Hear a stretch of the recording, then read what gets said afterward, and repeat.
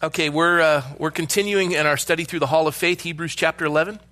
So if you open up to Hebrews 11, does anyone want to pass out some Bibles? If anyone doesn't have a Bible? All right, you're on, Tony. Pass them out. Tony's got it, and James has it. So if you need a Bible, they'll be walking down. Just grab them, and they'll help you out. Hebrews 11, and also put a finger in Acts 7. Acts 7, and then we'll actually even jump over to Exodus too. We're going to have a fun night tonight. Let me pray and then we'll begin. Lord, thank you for this evening and thank you for your word and thank you for the life of Moses. And tonight, Lord, as we study his life, may our heart be filled and blessed and strengthened, encouraged and challenged. And so, Holy Spirit, lead us into all truth, and we are so grateful for your presence tonight. Lord, if we just came to hear from a man, we'd be wasting our time. Unless you build a temple, we labor in vain. And the only thing living here is your word. And cause us, Lord, to come alive to your word, that we would be forever changed. In Jesus' name we ask this. Amen. All right, so Hebrews chapter 11, we always begin with the first verses of Hebrews 11 because this is the point of the study of the Hall of Faith. It says, now faith is the substance of things hoped for, the evidence of things not seen. And then we're going to see that tonight. It's going to be fascinating. For by it the elders obtained a good testimony. By faith we understand that the worlds were framed by the word of God, so that the things which are seen were not made of things which are visible. But without faith it is impossible to please God. Verse 6, for he who comes to God must believe that he is, and that he is a rewarder of those who diligently seek him. So the idea is we take God at his word. And some people say it's a blind faith. It's not. He asks us to use our intellect and our reasoning and our mind, and he gives us evidence, and we see these things. And the Bible says all of creation screams of the glory of God or declares the glory of God.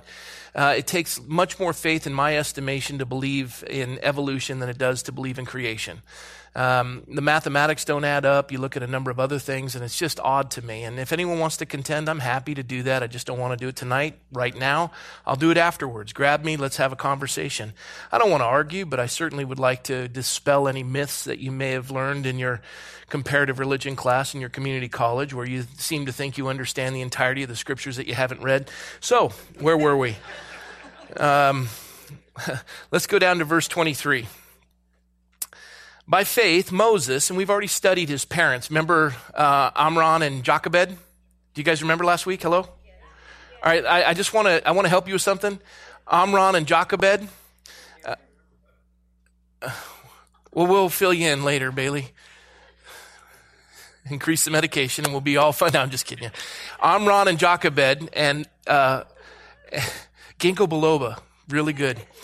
Amram and Jochebed. You remember that Jochebed was married to Amram, and it was his aunt. And you're thinking, the Bible's pretty funky that way. Moses' parents, actually his mother was his great aunt and his mom. Right? And I was thinking, how can that be? Until today. Today's fascinating. We got a phone call. I got a phone call. I passed it on to Michelle. I won't go through all the details, but suffice it to say that somebody inquired if we were willing to adopt or knew anyone who was willing to adopt. And I called my wife and I said, what do you think? I mean, I'm 52. You're 21. I mean, we can. She just stays that age. And I was thinking by the time the baby's 18, I'll be 70 years old, 71. I'm thinking I could pull that off, and I was contemplating that. And then as I was driving into the church, it occurred to me that technically this child, whether it's a boy or a girl, it's in the womb, so I don't know at this point, this child could end up marrying my grandson, or if we have a granddaughter, and it would be legal because there'd be no biological aspects to it. And technically that would be marrying your aunt. Are you tracking me? So I'm just saying, and their offspring, that would be Uncle Daddy or Auntie Mom. So let's move on. I've resolved it. Done deal. Bam. Aren't you impressed? No, I thought that was a great illustration. Thank you. Thank you for all the feedback. I feel blessed. By faith, Moses, when he was born, was hidden 3 months by his parents. We studied this last week because they saw that he was a beautiful child and they were not afraid of the king's command. So we studied his parents and we saw their faith. But now tonight we start with verse 24. By faith, Moses, when he became of age, and that means he comes of age, he's at the point where he transfers from being a child to being an adult. When he comes of age, at this point, he refuses to be called the son of Pharaoh's daughter. Now, you remember the stories, we studied it, that his parents at 3 months of age couldn't keep him quiet, and the Pharaoh had declared that every male child was to be killed, and they wanted to stop the growth of the Hebrews because the Pharaoh didn't know who Joseph was and was overwhelmed by the fact that the Hebrews were growing and they were going to take over. And so he wants to do population control. So he's killing the male children. And Amram and Jochebed hide the child for 3 months, can't stop the child from crying. And they realize we've got to do something. So they put Moses in a basket covered with pitch, kafar, which is atonement, covering, and float him down the Nile. Pharaoh's daughter finds him. Has pity on him. Her heart is broken as the child's crying. And there is Miriam, Moses' 10-year-old sister, and says, I know a nursing Hebrew mother. I'll go get her. And that ends up being Jochebed. And she comes and gets to nurse Moses. And through his childhood, there she is, tending to him, probably teaching him all that she knows. And even her name is one of the few names in early Hebrew writing that has Yahweh in the name itself. And so she has a relationship. We know that of Shem, Ham, and Japheth. The likelihood is that Shem was alive when Abraham lived. And so he imparted all these aspects and all the knowledge of creation and Adam and Eve. And so the scriptures we hold, which Moses wrote, Genesis, Exodus, Leviticus, Numbers, and Deuteronomy, the first 5 books of the Bible, the Pentateuch, Moses wrote this, and as we studied in Acts chapter 7, he was educated in all the wisdom and knowledge of the Egyptians. So he understood writing, he understood Hebrew language, he understood the history of the Hebrew people. And it's during this time, as he's coming of age, that Jochebed is pouring into her son, being paid to do this by Pharaoh's daughter. He's being raised, and as we find in Josephus' writings, that he was being prepared to take over Egypt. He was being groomed to take over for Pharaoh. Pharaoh looked at Moses as his son, and he was going to have Moses take over all of Egypt. And he was being groomed for that purpose. And he's considered, if we have this child come into our family, if God blesses us in that capacity, this child would be a McCoy. And the idea is Pharaoh looked at that with Pharaoh's daughter and was grooming him to take over the kingdom. We also know that he commanded the Egyptian army. So he understood logistics. He understood how to operate in that capacity. He was brilliant in all those things. And he had favor. He was handsome in word and deed, the scripture says. He was a really good-looking guy, plus he was intelligent. I mean, Charlton Heston was perfect for the role. Just thought I'd throw that out. That didn't work either. And so when he comes of age, at this point, not only is he coming of age, but he's filled with Jochebed's understanding of everything pertaining to this monotheistic trust in God. And the oral tradition is handed down to him. And then it says here, and this is a very important word, by faith, Moses, when he became of age, this very important word, refused. Everyone say refused. He refused to be called the son of Pharaoh's daughter. He gets to this age where everything in the kingdom is his, and he turns to Pharaoh and he says, I don't want to be a part of your family. Now, let's just go through the emotional aspect of that. I mean, this man has put a lot, as Josephus points out, put his mantle on this boy. He's looking to him to lead Egypt. And he comes to him and he says, I don't want to do this. And obviously the questions pertaining to him, we don't hear about Jochebed. We don't know what happened. We know Miriam still resides. We know Aaron is around. Those are his siblings. And so there's still familial connection. And Pharaoh's probably thinking, what's gotten into you? What's gotten into you? It's kind of like your kids are conservative when you're in your conservative house. They go off to college, and then you're just like, wait, what happened to you? Well, I listen to the professors, and I believe that, everyone can be equal. And there isn't a sin nature, and we're all, communism and socialism is going to work. Okay, great. That only works in college. And this is what's happened. He's gotten to a place where he doesn't want anything to do with Pharaoh, Pharaoh's daughter, the kingdom. He refused to be called the son of Pharaoh's daughter. Now, let me just put that into perspective. That comes at an enormous cost.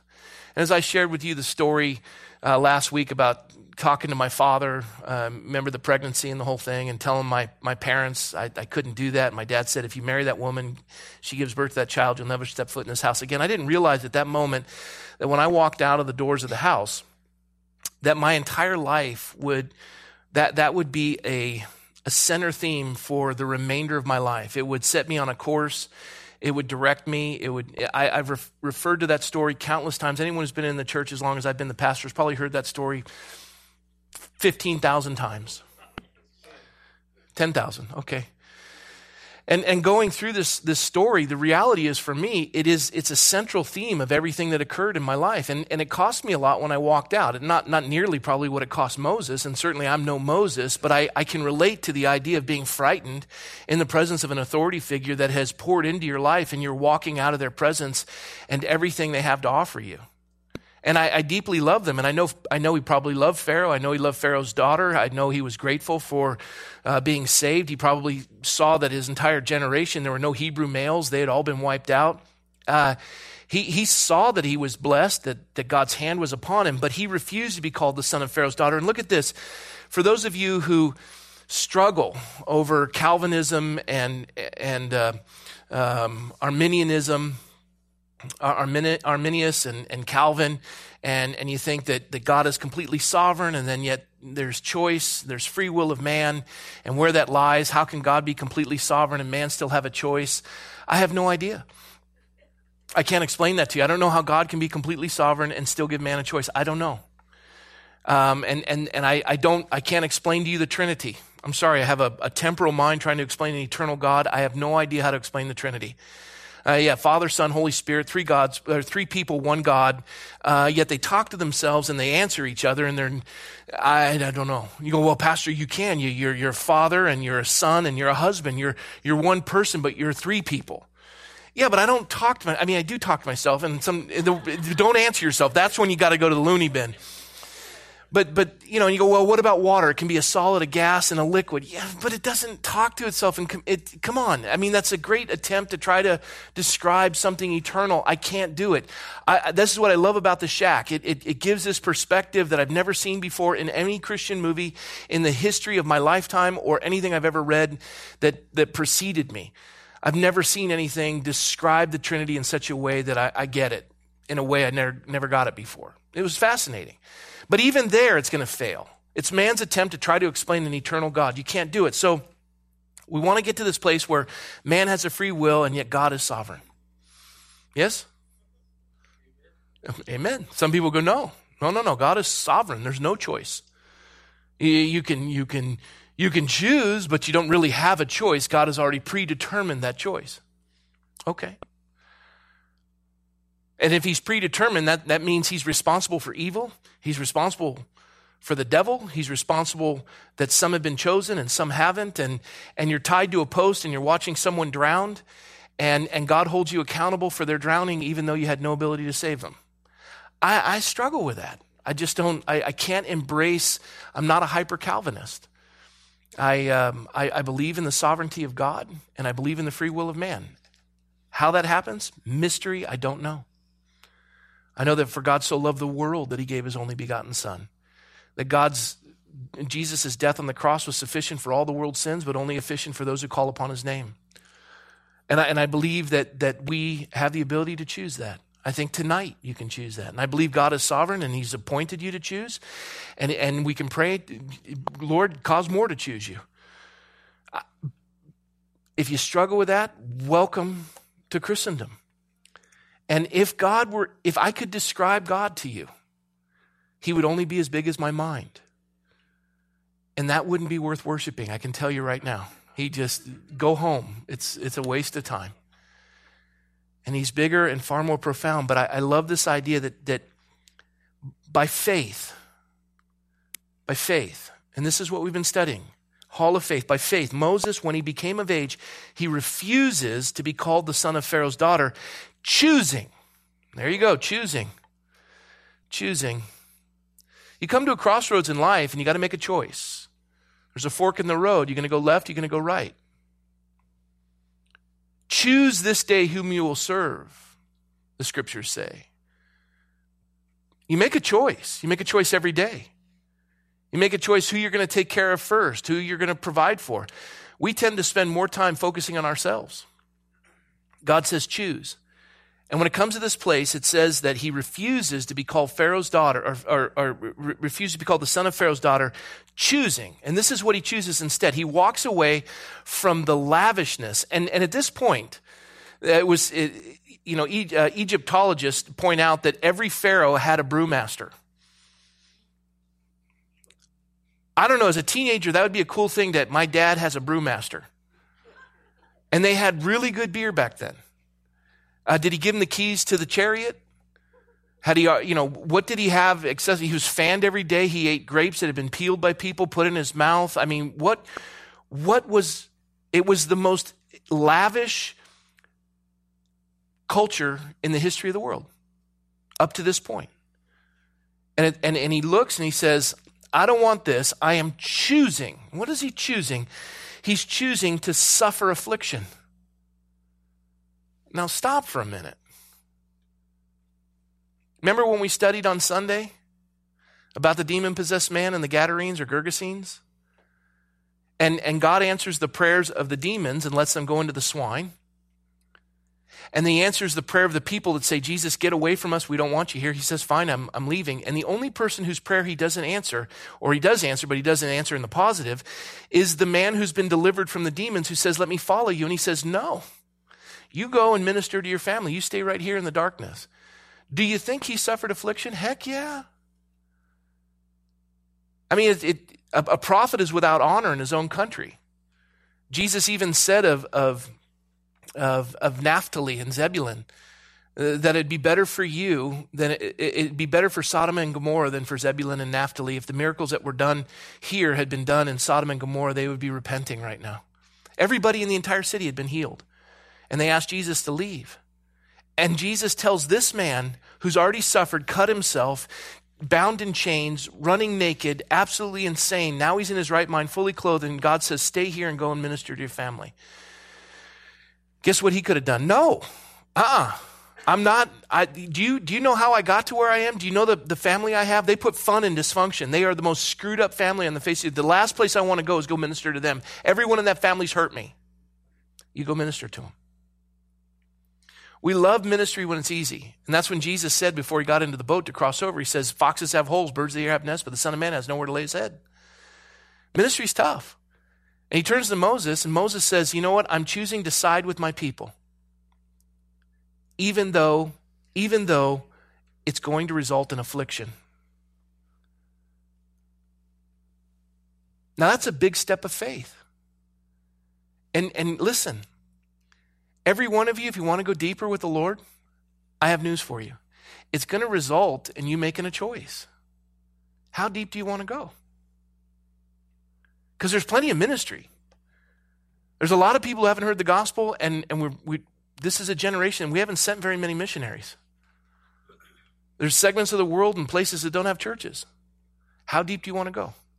Well, I want to go, but I still want my trips to, Lake Havasu and Tahoe, and I'd like to go to Vegas now and then for the buffets. They're really nice. How far do you want to go? And what kind of affliction do you want to suffer? Because he chooses to walk away. And this is something that's fascinating to me. For those of us in the world that despise the wealthy, and we can get into that place, can't we? We despise people who have money. Oh, silver spooned. They don't know affliction. They don't know trouble. And I'll preach tonight. And they're struggling. And we love to comment on their lives, but yet here's somebody who has wealth and renounces it. And I'm asking tonight, how many people want to follow him? While we're sitting bashing the rich, here's a man who walks away from his wealth, and all of us are going, well, I don't know that I really want to do that. I want the money. And really what it is, it's envy. It's the envy of the poor for the rich instead of a desire to walk with God. And I have to tell you, wealthy people are trapped in the jungles of prosperity. It is a miserable place to be if you don't know the Lord. Michelle and I have spent time with a couple that they're billionaires. And I mean, his car collection, I think probably 100 cars. There's not one that's under $250,000. He has the AC Cobra Super Snake, which is $5.1 million at Barrett Jackson auction. He's got planes, and he's got an island, and he's the 11th largest landowner in the United States. His own airport. Always has to be surrounded by a security guard. Can't trust anybody. Every day their phone is ringing nonstop for people who want money from them. Every moment somebody wants money. And everybody believes that they should give that they have to give to their cause. You've been given this, you have to help us. That's an awful place to be. And then the burden of that. Well, who do I give to? Am I enabling people? If you give to a child when it cries and a pig when it oinks, you'll end up with a rotten child and a wonderful pig. And people, ministries have imploded because of money. And you lose friends over it. And they don't know who to trust. It's an awful place to be. And yet we despise them, and their life is just as difficult. And so he refuses to be called the son of Pharaoh's daughter, choosing rather to suffer affliction with who? With the people of God, than to enjoy, ready for this, the passing pleasures of sin. I am so thrilled that the Bible is candidly honest. Jochebed and Amram married his aunt. I love that they include that. And I love the fact that they say that sin is pleasurable, because I can testify that sin is pleasurable. It really is. It is a lot of fun for a season. And the end therein is death. When our will unites with a desire, it conceives sin. And when sin is fully formed, it produces death. But in the process, it's kind of like, the conception part's fun. And you're realizing ultimately that it controls you and kills you. But it's fun for a season. I told you this story. I remember the first time I'd ruptured discs in my back. I've never experienced that much pain. I had been through practices with Michael Francis Troy, 8-time world record holder, 4 gold medals, Olympic gold medalist, Navy SEAL. I trained under that guy. He's still feared in the SEAL teams. Hardest man. Oh my goodness. And I never missed a practice. Never missed a single practice for 2 years straight. I'm one of 2 people in the entirety of the entire swim program that never missed a practice. And he said, Rob didn't have any talent, but man, he had heart. And he would try to make me quit. And he was good at it. And there were days where I'd just be crying. I'd be late for school because he'd make me go and go and go. Awful. And I think about this and the intensity of it and the challenges that are involved in it. And yet, this pain that I experienced with my back, I'd never experienced anything like that. I remember Michelle had to drive me from the house. I was in the back seat of the car like a dog. I had to crawl into the Kaiser. And it was awful. My back was bent over. I looked like an S. I was miserable. And just moving, the excruciating pain. And they hit me with morphine. And when that entered my system, at that moment I thought, if everyone were on this, there'd be world peace. It was awesome. And it was awesome. And then realizing I can stand up straight now. Well, pain is a gift from the Lord. And it's a gift that we don't want, but we desperately need because it tells us something's wrong. Well, I would ignore the pain because I had the medication. And then over time, the medication even helped with my emotions. I didn't like being broke. I didn't like living in lousy housing. I didn't like working for this church. I didn't like and I take this medication and oh boy, life is great. And then after a while, it's the law of diminishing return. You need more of the medication and it gives you less of a high. And then when you come off it, oh my goodness, the nausea and the itching and the sickness and it's the sweats and the depression that comes with it is so overwhelming. And it's pleasurable for a season, but there's a point right there, I don't want to live anymore. There's some people in the room who get that. And you struggle through this. And for him, he declares he would rather suffer affliction.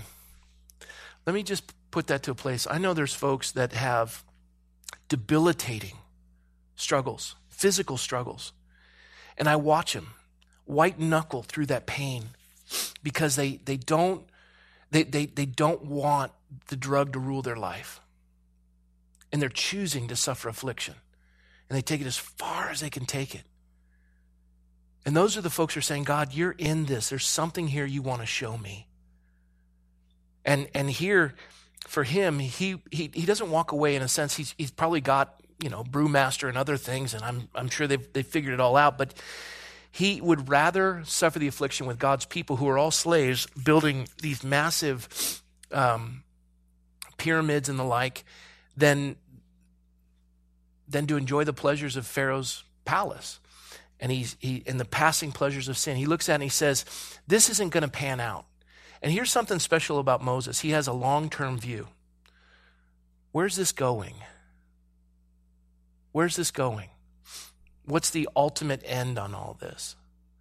He says, if I continue in this road, I'm going to end with lavishness. But what do you have to show for your life? And we've covered this. A good name is like a precious fragrance. I sat with a man who's a lobbyist in Washington, D.C., and he wanted to talk to me and get to know me. He'd been introduced to me by Elton Gallagly. And I sat with him, and we were talking. He's in his 70s. He's got all kinds of wealth. He lives in a beautiful place in Washington, and he's flourishing.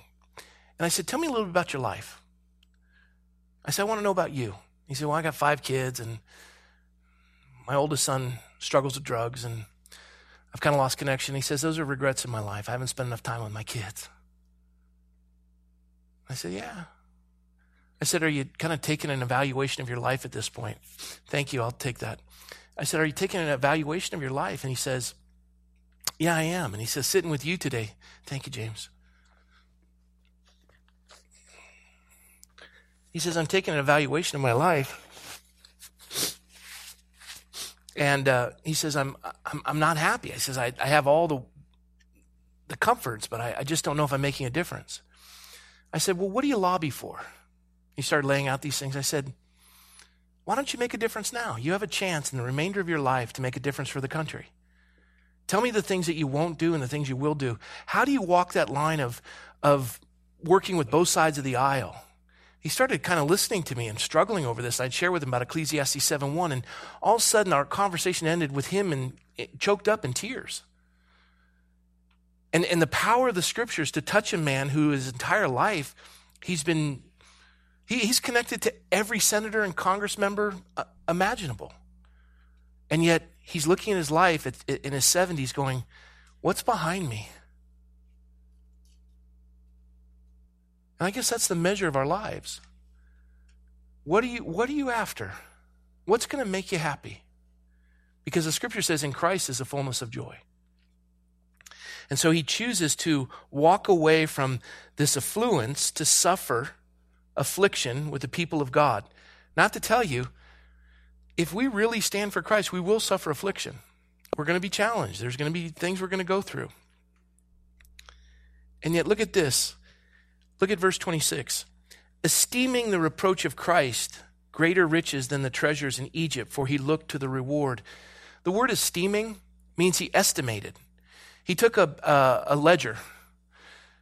This is what I've got, and this is what the Lord has, and this is where this will pan out in the end, and this is where this will pan out in the end. He starts to look at this stage in his life, and he's in the first 40 years of his life, and he's looking at it going, okay, all right.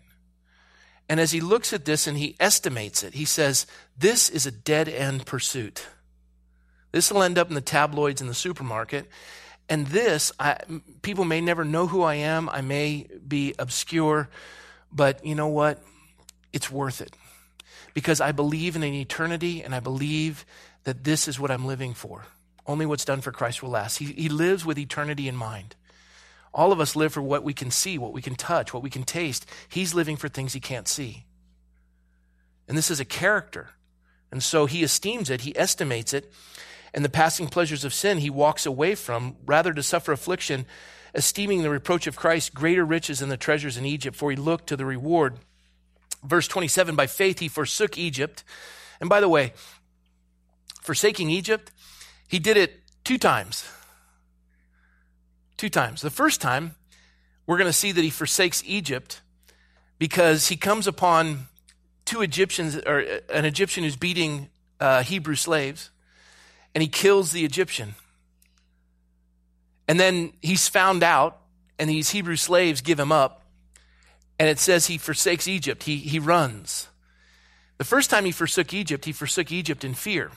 The second time he forsook Egypt is when God called him in the burning bush to go back to Pharaoh and say to Pharaoh, let my people go. Now he's going back, and the fascinating thing about Moses is here he is. He's educated in all the wisdom and knowledge of the Egyptians. He's handsome in word and deed. He's got all the power and authority. He makes a choice. He says, God, you've got somebody here. And I love the way Don McClure describes it. He says Moses lived 120 years. The first 40 years of his life, he was a somebody. He was all the knowledge of the Egyptians, wisdom, handsome in word and deed. This guy was all set to go. I mean, he was equipped. He had Egyptology, he had astronomy, he had mathematics, he had a powerful education. He spoke multiple languages. He was a good-looking guy. He was articulate. He had authority. He had connections. This guy's going somewhere. He's a somebody. Next 40 years of his life, when this whole thing happens with the Hebrew slaves that give him up, and he forsakes Egypt in fear, he ends up in the backside of the Midian desert as a nobody. He was a somebody who became a nobody.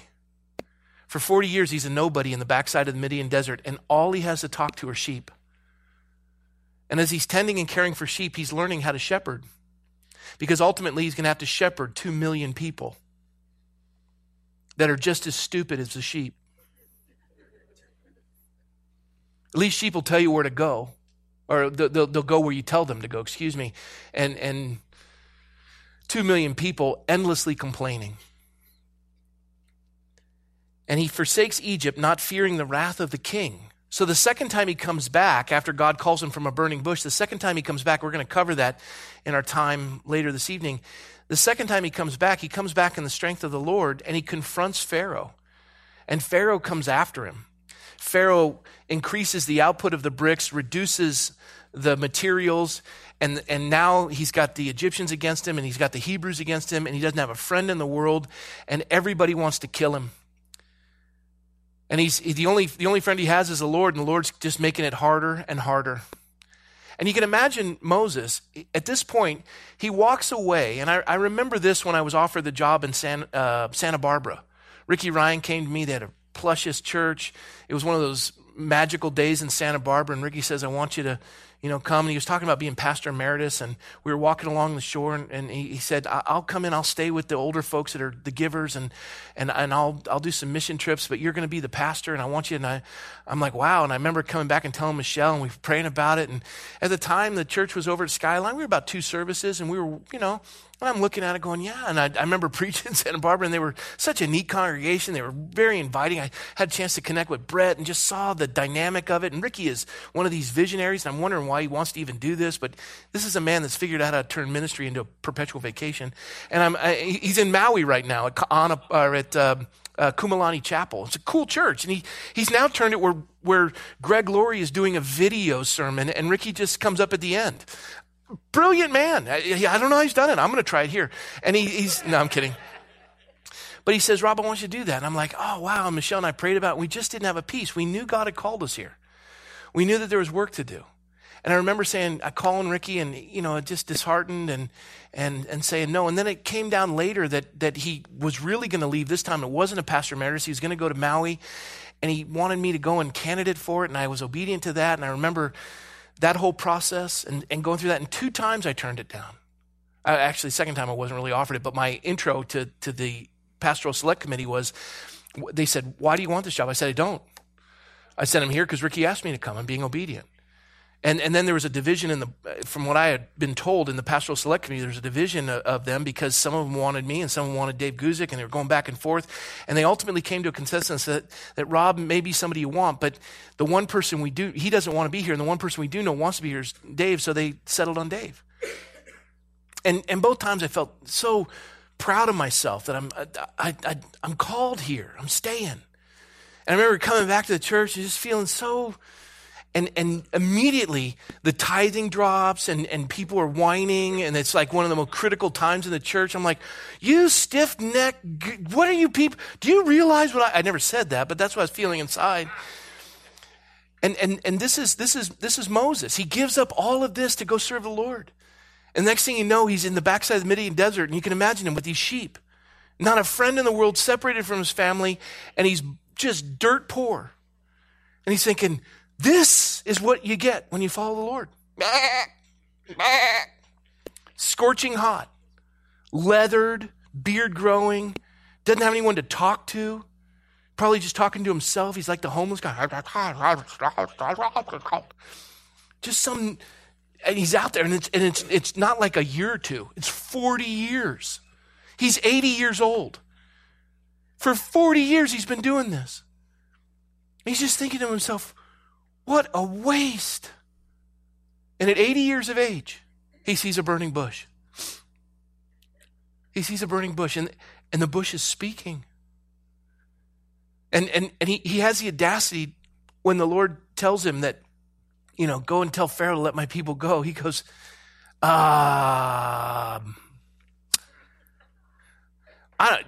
do you realize what you're asking here? He's like, God, have you considered?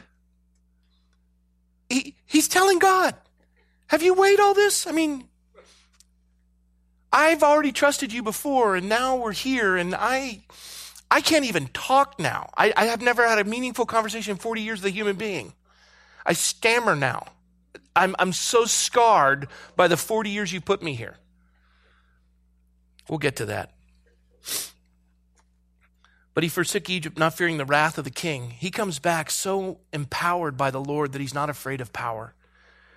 For he endured as seeing him who is invisible. By faith he kept the Passover and the sprinkling of the blood, lest he who destroyed the firstborn should touch them. By faith they passed through the Red Sea as by dry land, whereas the Egyptians, attempting to do so, were drowned. The very first time, so God says, I'm going to send an angel of death, and this is the last plague, the death of the firstborn. He says, take a kid lamb, bring it into your home, kill it, take the blood, put it in the basin of the door where you'd come into a Hebrew house and you dip your feet in the basin to wash your feet because it was filthy. They didn't have paved roads or sidewalks. And so you dip it in your feet and you come into the house after your feet were clean. So it was at the basin of the door. And the Lord says, take the blood of the lamb, put it in the basin of the door. Put it right there. And then take hyssop, dip it in, and put it on the doorpost and on the top of the door. So you got blood here, and blood here, and blood down there. And then you just look at the cross. Jesus' hands were pierced, his head was with a crown of thorns, and his feet were pierced. And it's a picture of the cross. And this is the Passover by faith. He's realizing that the angel of death passes over. God gives his firstborn so that we might live. And this is a picture of affliction. This is a testimony of the Christ who would come. We're seeing this in Moses' life. This is a man who's acquainted with sorrow and suffering and misery, 40 years in the desert, seeing the affliction, seeing the struggle, having walked away from the world and saying, God, here I am, use me. And by that trust in the Lord, having been tested 40 years in the wilderness, he started as a somebody, became a nobody. And I think that's important for all of us. Who are you? And I remember when Michelle and I were newly married, if you were asking me who I am, I would define myself by the fact, well, I'm a divisional manager with Unilever. I have a company car. I'm the youngest divisional manager in the company. It's the largest consumer products company in the world. I'm part of the president's circle. We go on vacation to Hawaii. Yes. Yeah, I'm a homeowner. Mm-hmm. In Southern California, right? Yeah. Uh-huh. Yeah, that's my wife. Yeah, it's not my daughter. It's my wife. Yeah. And I would define myself by everything I owned and everything I did. And in 8 months, it was all gone. I went from being a divisional manager, working, company car, house, 8 months, I'm living in the equivalent of Section 8 housing, stocking toilet paper at Walmart, driving a car with 250,000 miles on it, just like that. And I'm thankful it didn't last 40 years. But it seemed like 40 years. It's like the old adage of the man, doctor says, you've got three months to live. He says, what do I do, doc? He says, move to Bakersfield. He said, why? He says, it'll be the longest 3 months of your life. I could say, get a job at Walmart. Black Friday was fascinating at Walmart. And this is Moses. He goes through all of this. And now he's trusting the Lord so that when he's surrounded by mountains on the left and the right and Pharaoh's army behind him and the Red Sea in front of him and everybody whining saying, we had garlic and we had leeks and you've let us out here to die, and 2 million people are coming down on him. And the same 2 million people that came down on him when they increased the brick output and reduced the materials, and Pharaoh is just pressing in on him and they're charging down this corridor coming to just annihilate the weaponless Hebrews. And Moses just says, okay, I've been here before. I walked away from it. God, you've got me. What do you want to do? Because I died a long time ago when I walked away from all this. I'm not afraid. What do you want to do, God? And God says, I'll show him my strength. Moses gives a speech, walks into the water, and the minute his foot touches it, it parts. And everybody's whining on this side and on that side. They write this incredible praise to the Lord. The problem is they're praising the Lord on the wrong side of the Red Sea. But not Moses. He was praising the Lord on this side and led the people to praise on that side and delivered 2 million Hebrews. This is a picture of faith. How do you get to a place where you can lead people that they would trust God? How do you get them to do things that are outside the box? To trust an invisible God, to raise their children in that capacity, to contribute to a move of God, and to pour your life in. Let's turn to Acts 7. We've got a little bit of time left. We'll just go through it. Turn to Acts 7 if you would, please.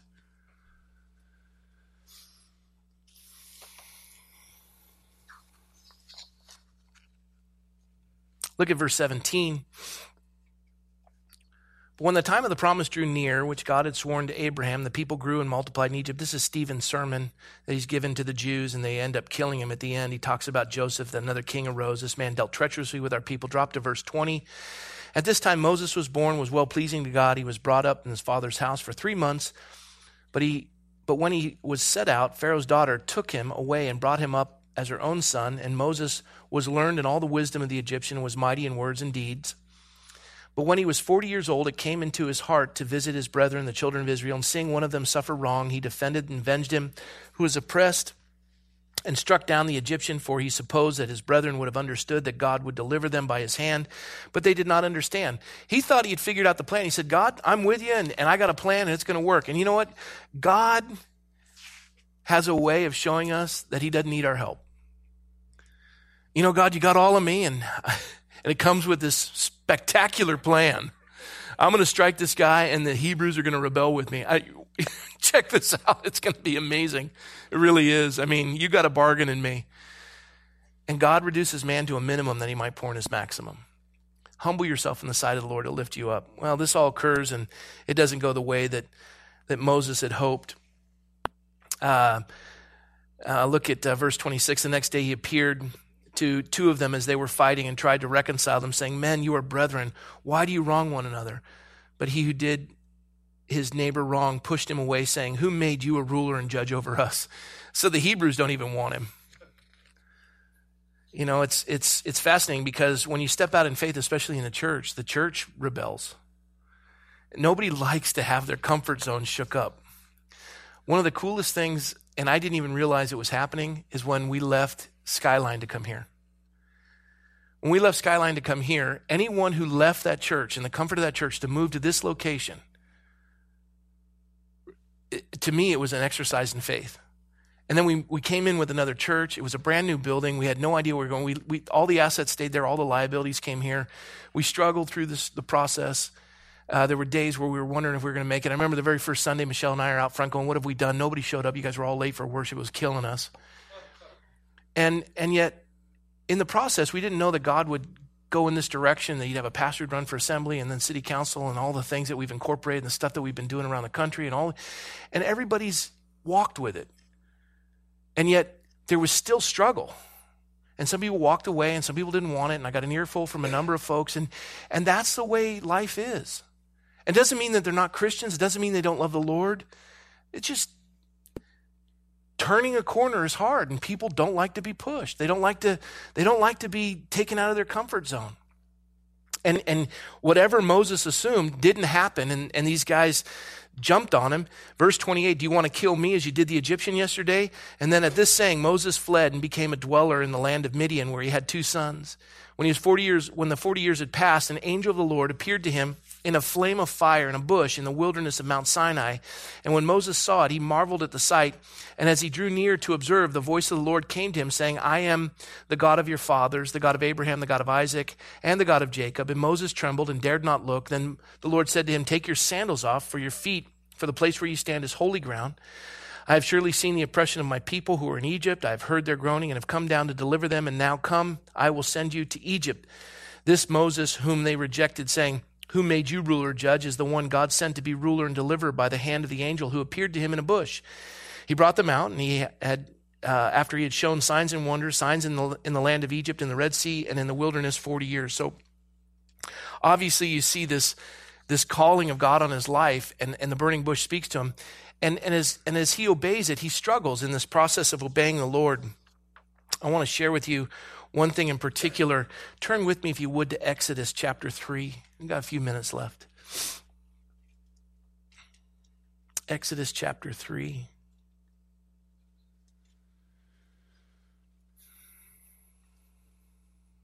In verse 4 of Exodus chapter 3, God calls him and says, Moses, Moses. Moses says, here I am. And the Lord says, do not draw near to this place. Take your sandals off your feet, for the place where you stand is holy ground. Moreover, he said, I am the God of your fathers, as we read in Acts 7. And the Lord says in verse 7, I've seen the oppression of my people, and I've heard their cry of their taskmasters, for I know their sorrows. Verse 8, I've come down to deliver them out of the hand of the Egyptian and to bring them. Who wants to deliver a stiff-necked, complaining, grumbling group of people? God does. He wants to take them into a land flowing with milk and honey. He wants to set them free. And the cry of the children have come to me in verse 9. Verse 10, he says, come now, therefore, I will send you to Pharaoh, that you may bring my people, the children of Israel, out of Egypt. But Moses said to God, who am I that I should go to Pharaoh, that I should bring the children of Israel out of Egypt? Lord, do you understand that you don't get it? You don't know who you're calling here. 40 years ago, I was ready for this. I'm 80 now. Surely you can find somebody younger and more gifted. And it's amazing how we worship youth in our culture. I've got another 8 years before you guys kick me out of the church. And that's true, because that's the lifespan of a pastor in the Conejo Valley. Larry DeWitt's gone. Steve is gone. We can just go down the list. And we worship youth. And I look at Larry. I look at Steve Larson. These are 2 guys that were instrumental in unifying the pastors in the community. And the minute their churches kicked them out, it imploded. It took us years to rebuild it. The congregation that did that didn't understand what they had done to the community. And that's not to despise the pastors who are there now. I think Sean Thornton is amazing, and Tim Sherrod is a gift. And in spite of that, God still did it. And these men survived, and they're still with us in the community, and we're working through it. But I think the congregations are also realizing that they lost gifts in those men. And Moses is like one of the elders in those congregations. He's saying, you don't want me. I'm 80 years old. So it's like looking at Marty. Marty, you're going to lead the people out. Oh, my back hurts, and I'm struggling. I get up and I get dizzy, and this is the picture here. And look at verse 12. So God said, I will certainly be with you, and this shall be a sign to you that I have sent you. When you've brought the people out of Egypt, you shall serve God on this mountain. Then Moses said to God, indeed, when I come to the children of Israel and say to them, the God of your fathers has sent me to you, and they say to me, what is his name? What shall I say to them? And God said, I am who I am, which is where we get the tetragrammaton, YWHW. It's I am that I am, Yahweh. I will be for you whatever you need, where we get the word Jehovah. So you have Jehovah Tzdekanu, Jehovah Shalom, Jehovah Rapha. He will be for you whatever you need when you need it. I am the self-existent one. Powerful name. No other religion has ever comprehended something like this. And he said, thus you shall say to the children of Israel, I am has sent me to you. Moreover, God said to Moses, thus you shall say to the children of Israel, the Lord God of your fathers. He goes through this whole picture. This is my name forever, and this is my memorial to all generations. Go and gather the elders of Israel together. Say to them, the Lord God of your fathers has sent me. I've surely visited you, seen what is done in Egypt, and I've said that I will bring you up out of the affliction of the Egyptians, verse 17, to a land flowing with milk and honey, verse 18.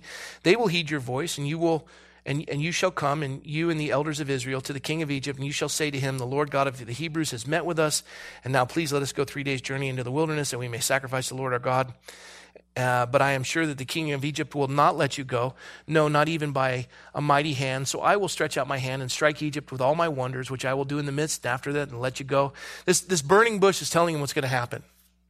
And he's thinking to himself, are you kidding me? Who do I say sent me? I am. Okay. Do you got another name? Because that isn't going to work. I mean, that is just odd. I am has sent me. And all of this heaviness and all these things. And by the way, God says, when you leave, you're going to ask all the women for their jewelry, articles of silver, articles of gold, clothing, and you shall put them on your sons and your daughters. This is verse 22.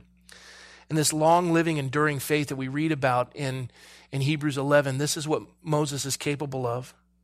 And this long enduring faith that God gave him at 80 years of age allowed him to endure the complaining of 2 million Jews. And then look at chapter 4. Moses answered and said, but suppose, and he's basically saying, God, have you considered they will not believe me or listen to my voice? Have you not considered that they would say the Lord has not appeared to you? And the Lord just said to him, what is in your hand? Okay, you want to have this game? What's in your hand?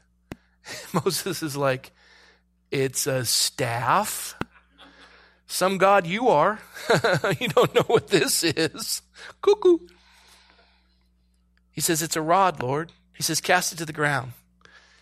And, he doesn't have anything better to do, and he's having a conversation with a burning bush, wondering if he's on LSD, and he throws the rod down, and he casts it on the ground, becomes a serpent. Moses runs from it. And the serpent is this depiction of a poisonous viper. And the Lord said to Moses, reach out your hand and take it by the tail. Last thing you want to do with a snake is grab it by the tail.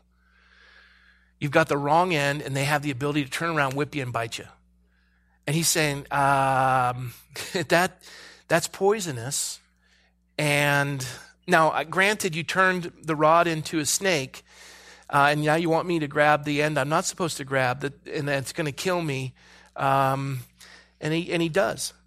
So he cast it on the ground, became a serpent. Moses fled from it. The Lord said to Moses, reach out your hand, take it by the tail. He reached out his hand, caught it, and it became a rod in his hand, just like that. And God is saying, look, you trusted me on this. You can trust me when you go to Pharaoh, that they may believe that the Lord God of their fathers, the God of Abraham, goes through the whole thing, has appeared to you. Furthermore, the Lord said to him, now put your hand in your bosom. Now, this is an interesting one. He has his coat out like this. He's got it open. He says, now put your hand in your bosom. So he puts his hand in like this, and he puts it towards his bosom. And the scripture says he took it out, and behold, his hand was leprous. So you remember Hansen's disease. He pulls it out, and it's completely saturated with leprosy. That is a death notice for anybody. He pulls it out, and you can just imagine he's stunned. And at this moment, he's thinking, I'm a dead man. He says, put it back in again. He puts it in. He comes out, and it's restored like the rest of his flesh. And what he's telling him is, Moses, we did this already. This is a remedial lesson. Do you remember when you took matters into your own hand and you killed the Egyptian and where you ended up for 40 years? Every time you reach into your flesh to try to make this happen, you're not going to accomplish anything. It's rotten. Your works are but filthy rags. The only thing I need you to do is trust me. Trust me when I say take the serpent. Trust me when I tell you to go speak to Pharaoh. Trust me. Trust me when 2 million Jews are complaining. Trust me when all these things happen. Trust me, he keeps saying. I wrote this down, and this is one of those things that blows my mind. 2 million people in the wilderness. That's 1,500 tons of food a day. A day. He's got to come up with 1,500 tons of food a day where there is no food. And if they ate like Americans, it's 4,000 tons of food a day. No, serious. 11 million gallons of water a day. That's just brushing your teeth and rinsing your hands and letting a little sip of water. 11 million gallons of water a day in a desert. And Moses, you got to trust me on this one because it's not going to make any sense.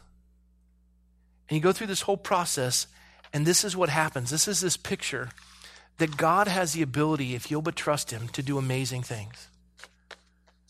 And I marvel again. I marvel again today. I'm sitting across from a lobbyist.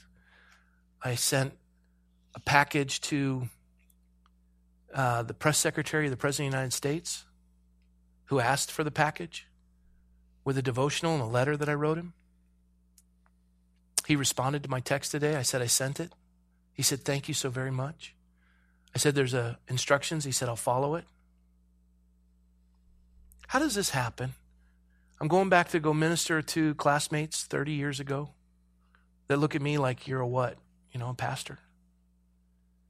And you get to a stage in your life where you walk out of a door and you forsake for the purpose of honoring God, and your whole life takes a different course.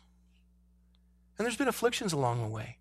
But my wife and I can both testify, working at Walmart, losing all these things, living in Section 8 housing, living in Fresno, having our cars stolen, having all these things happen, living on secondhand Harvest Food Bank, living in a windowless apartment. You've heard all and all and all and all and all. Turning down Santa Barbara, I can go on and on and on. And we look back on it, I don't remember any of the pain.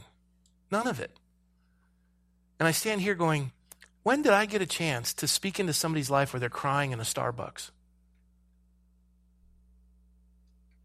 Where did that happen? I couldn't get two people to sit in a room and listen to me, and you guys show up on a Wednesday night, and you've had a full day of work, and you listen to me for an hour. Nobody's paying you, I don't think. At least I hope not. You're here because something ministers to you. There's some sort of an insight in the scriptures through application or whatever. Or let's just play a recording.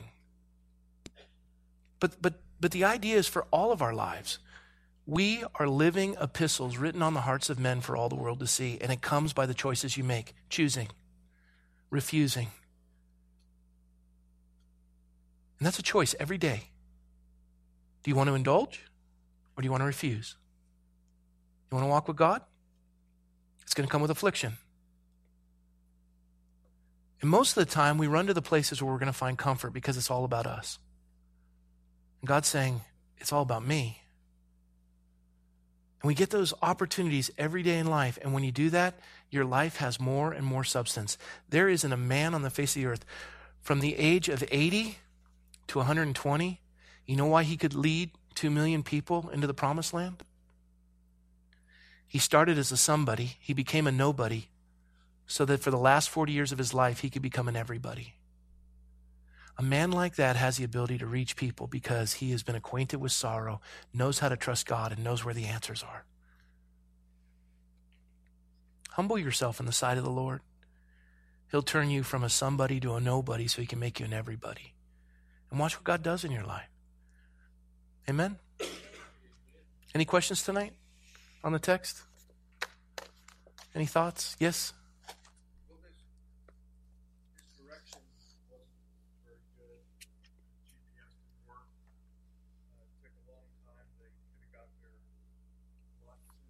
Yeah, the shortest distance between two straight line. Yeah. But at the peak, the worst part is where Mount Sinai had happened, and it's the lowest point in the journey, and it's called the Desert of Sin. And right in there is when, it all implodes. Can't deal with this anymore. That's a good word. The movie we saw the other night? Remember that? Where we saw the excavations in Egypt? Do any of you remember that? Yeah. Do you want to see that movie in its entirety? Yes. It is a fascinating movie. If we do that, we're going to have to limit worship, and we'll go right up until 8:30 to see the entirety of it. And I have to tell you, it is fascinating. I'd love to play it for you if you want to do it. It's going to require you to have a nice jolt of coffee with an extra espresso shot.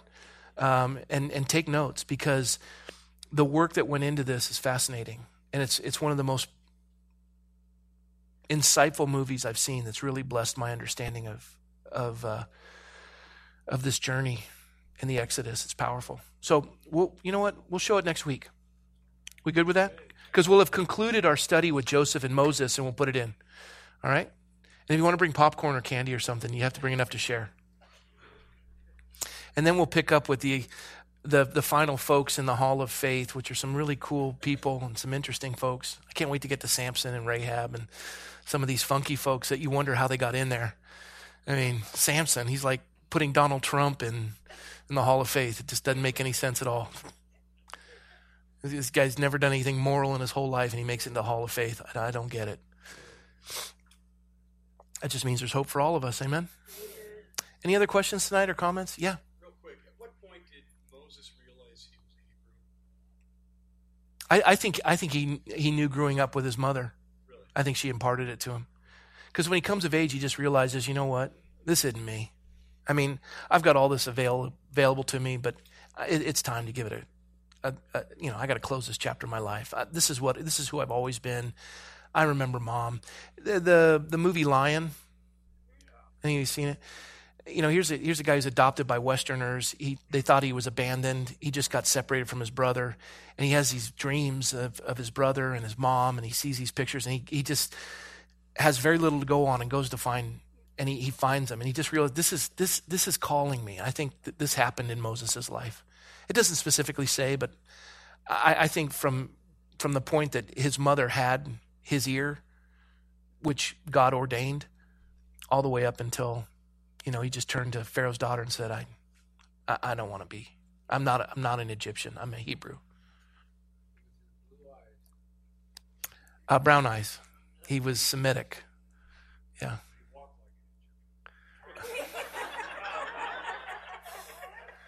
Yeah.